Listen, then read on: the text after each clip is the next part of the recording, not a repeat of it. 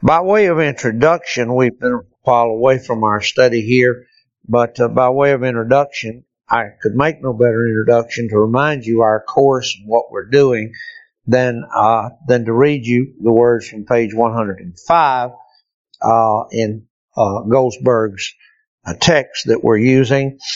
He says, "It is important that we understand very clearly that this fact of the Old Testament's progression towards a fulfillment in the New is not merely an invitation to understand Jesus Christ as the end of the process. It is also to demand that the whole Bible, be understood in the light of the gospel. It means that Jesus Christ is the key to the interpretation of the whole Bible. And the task before us is to discern how He interprets the Bible." That is our whole purpose for all that we're doing in this study, is simply to show you that this fact, that it is a progressive revelation. It is a progression of the revelation of the Lord Jesus Christ. And not just that the story ends with Christ, but that the whole Bible is the revelation of Christ. It is about Christ. And the gospel, that wonderful term that I make so much of so very often because I so much love it, the gospel. The gospel wasn't invented in the New Testament. The gospel wasn't a plan B that God designed somewhere in that 400 years between Malachi and the New Testament. The gospel was not a new thing God decided to do in the earth. The gospel, the Word of God, is the gospel. It is the story of Christ. It is the unfolding revelation of Christ from the very beginning. What is the gospel? Look at page 106. Essentially, there's a paragraph he says, essentially, the gospel is a declaration of what God has done for us in Jesus Christ, rather than what God does in the believer, although we may not separate the two. It is the objective historical facts of the coming of Jesus in the flesh and the God-given interpretation of those facts. When Peter preached the gospel at Pentecost, he was quick to divert attention from what God had done in the apostles by the giving of the Holy Spirit and to concentrate on the facts concerning Jesus of Nazareth. The facts are those of the incarnation, of the perfect life of Jesus of Nazareth, of His dying and rising from the grave.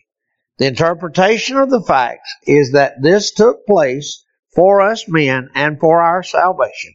In these two simple statements of fact and interpretation, we sum up the breadth and depth of biblical revelation. Now, across the page, he says the gospel declares that Jesus has done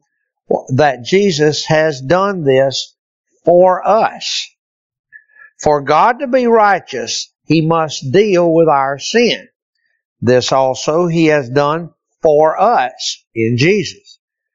The holy law of God was lived out perfectly for us by Christ, and its penalty was paid perfectly for us by Christ. This living and dying of Christ for us, and this alone, is the basis of our acceptance with God. It was all done for us in Christ, so that we may say that in Christ there is the total fulfillment of all of those Old Testament images. Now, again, just making that statement presupposes, or at least is the context of that statement, is the continuity of the gospel.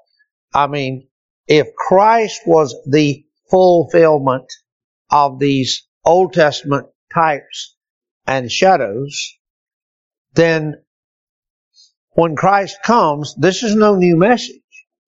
This is no new message. This is the fulfillment of the same message that has been declared from Genesis, in that proto-evangelium there in Genesis, when the serpent and the heel and all of that, that was the proto-evangelium. That's the same message that was declared by the coming of Christ. And it was culminated in Him, but it was not a new message. It was the message from the very beginning. In Christ, however, we may say that in Christ there is the total fulfillment of all of those Old Testament images. And Goldsworthy is keen to point out that there are three key elements, as we have seen over and over and over in his writing. He emphasizes this fact of the three key elements to the kingdom of God. The first is the people. The people. And of course, those people down through time were Abraham. Page 111, he goes through Abraham. Then from Abraham through David, he's going through the genealogies from Abraham through David. And of course, then coming of Christ himself, and all this scriptures he gives here where it's the fulfillment. It's said to be the fulfillment of all of those prophecies and all that's done. All these had to do with the people. Page 112, he says, these various identities of Christ establish one clear point. Jesus Christ is the head of the new race. All who are united to Him are members of that race, but only because He is that race. Thus, whoever is in Christ is a new creation. That is, he belongs to the new order of which Christ is the head. So the people in the kingdom of God, Goldsworthy has always pointed out these three elements. The first element is the people. Who are these people? They are those who were in Christ. These are the people. And then there is the place or the location. You remember that. Bottom of page 114. The idea is developed even further. Jesus is God and man in closest union. The very being of Jesus is the most perfect relationship of God and man. Thus, when Jesus disputes with the Jews over His cleansing of the temple, He proposes as a sign of His authority, destroy this temple, and in 3 days I'll raise it up. His opponents are obsessed by the old order and can think only of the bricks and mortar of Herod's temple. But John tells us that Jesus was referring to His own body as the temple, and that it was His resurrection from the dead which made the disciples the key to what He had said. These images of locality, okay, now he's dealing with place. These images of locality, garden, land, city, temple, all reach their fulfillment in the gospel. For the New Testament, the locality of the kingdom of God is Jesus Christ Himself. And lest we be misled by a misplaced and unbiblical emphasis, Jesus Christ is shown as risen and seated on the right hand of God in the heavenly places. So there is in this gospel remember what he's doing right here in this chapter is he's expounding the notion of what is the gospel. It contains these three elements, still contains these same three elements. There is the people of God, that's those that are in Christ. There is the place. The place in the New Testament, and the fulfillment of the New Testament is the person of Christ. Wherever Christ is, where Christ is, that is the place of the kingdom of God. And thirdly, there is His rule. His rule among the people is fulfilled in the New Testament by His dwelling in His people. Bottom of page 115, he says, the prophetic hope saw not a different covenant ruling the restored people, but a newly applied covenant written on men's hearts so that there would be a perfect compliance with God's character and will. So His rule now is not in a physical city, Jerusalem. It's not in a physical land, Palestine. His rule now is in the hearts of His people. He indwells them, and from there He rules. So there's all these elements: the people, the place, the rule. We've seen those three elements as He scanned for us the Old Testament. We saw this kingdom of God in each of the different phases. In Adam and then Abraham and David, right on down through. And every person we looked at, we saw these three elements of the kingdom of God further unfolding in this world.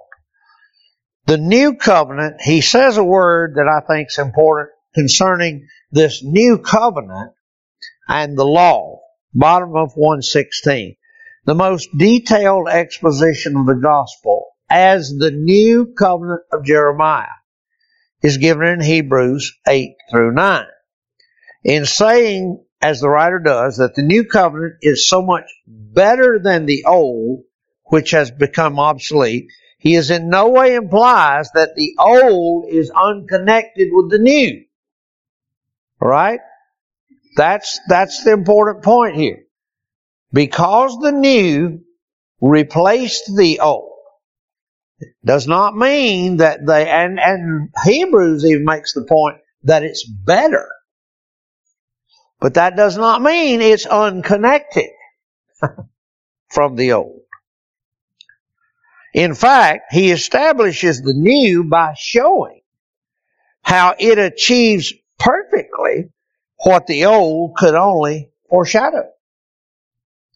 Those who see a radical continuity between old and new often support their position with such statements as Romans 6:14, you are not under the law but under grace.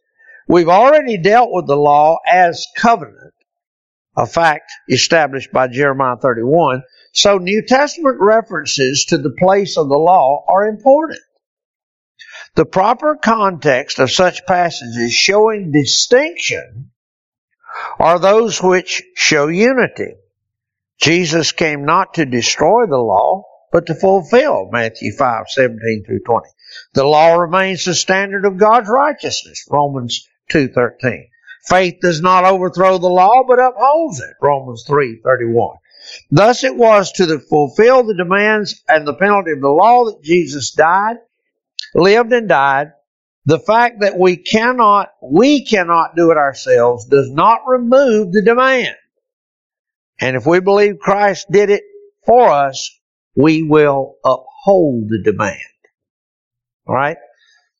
One of the great weaknesses we see, I'm talking about this church as a body and our theological position, if you want to call it that, where we differ greatly with much of what has come to be called Reformed in our day, Reformed Baptist, Reformed whatever, is that they throw out the law. Absolutely and completely throw out the law. They are positively antinomian. We don't believe that. Christ fulfilled the law. And this statement, I like the way Goldsworthy put it. He said, the fact that we cannot do it ourselves, that is, keep the law ourselves, does not remove the demand. And if we believe Christ did it for us, we will uphold the demand. So we see the law as still being the reflection of God's character, which we are obligated to uphold, to maintain, and to honor and seek to obey. Now the remainder of this chapter, chapter 9, sets forth Goldsworthy's prophetic position, which in reading it I take him to be amillennial. I'm not sure about that, but I'm not going to cover that area because that is not the focus of our study. That is to establish any particular prophetic view, eschatology. We are historical premillennial.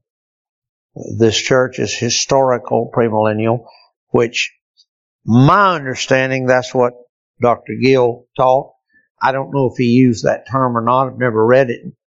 But the position he describes himself is the position we now call historical premillennial position. And I think Goldsworthy was amillennial.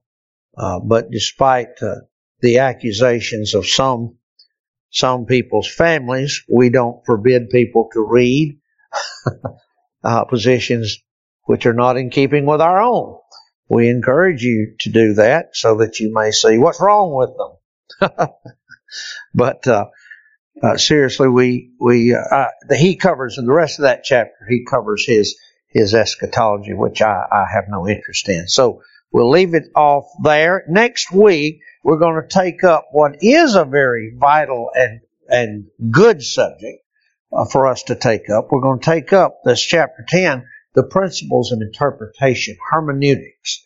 We'll talk a little bit about hermeneutics and how that applies to this matter of continuing revelation till you get to the end of the book of Revelation. And so we'll leave it there. Short class today. Any questions or comments?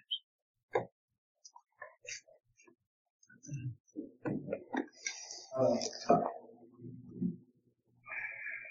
sure by this point I've probably found this quite broken record, but I feel I can't pass again some of the statements without cautioning us once more to be as accurate as possible in our language. Mm-hmm. When we're talking about the people and kingdom and rule of God. And it's very similar, of course, to what I said, but perhaps from slightly different angle. Goldsworthy makes a statement in the first full paragraph on page 115, second sentence. For the New Testament, the locality of the kingdom is Jesus Christ himself. Yeah.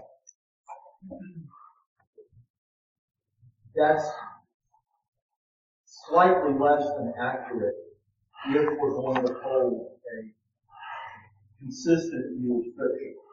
It is not just the New Testament. It has always been that way. The locality of the kingdom, capital K, yes, is and always has been Jesus Christ himself. From the moment that the Lord spoke, let there be light, it has been Jesus Christ himself, only exclusively always. Right. And as I think I said a few weeks ago, all of these other things that we refer to, and that Goldsworthy referred to accurately, obviously, garden, Israel, city, temple, what have you, all of those things were merely typological of this reality, which is Jesus Christ himself and his people, not an earthly people, but his spiritual people, and his rule over them have always been the true kingdom, capital K. Mm-hmm. And so, again, just restating what I said before, that if we're not careful in the way we're writing sentences, it can come across, even unintentionally, when he's trying to say one thing, that he's undermining that, if you will, by saying something different.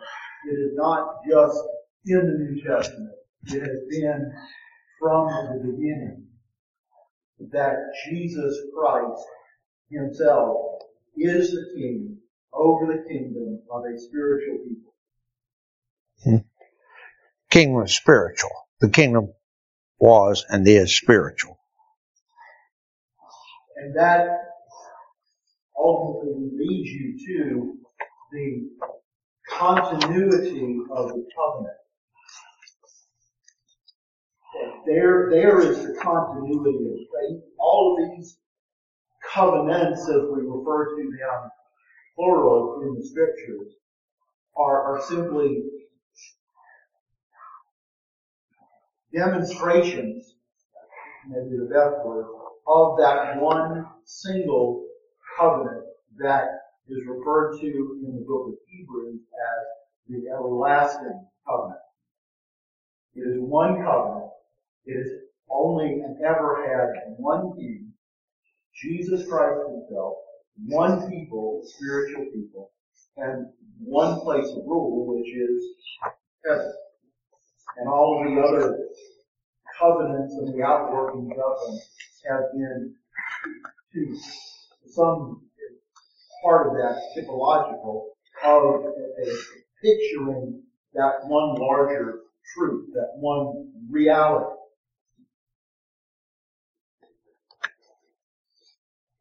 Typologically. Right. Yeah, he kind of hemmed himself in by saying the New Testament. In the New Testament, for the New Testament, locality of the kingdom is Jesus Christ. Any other comment or question?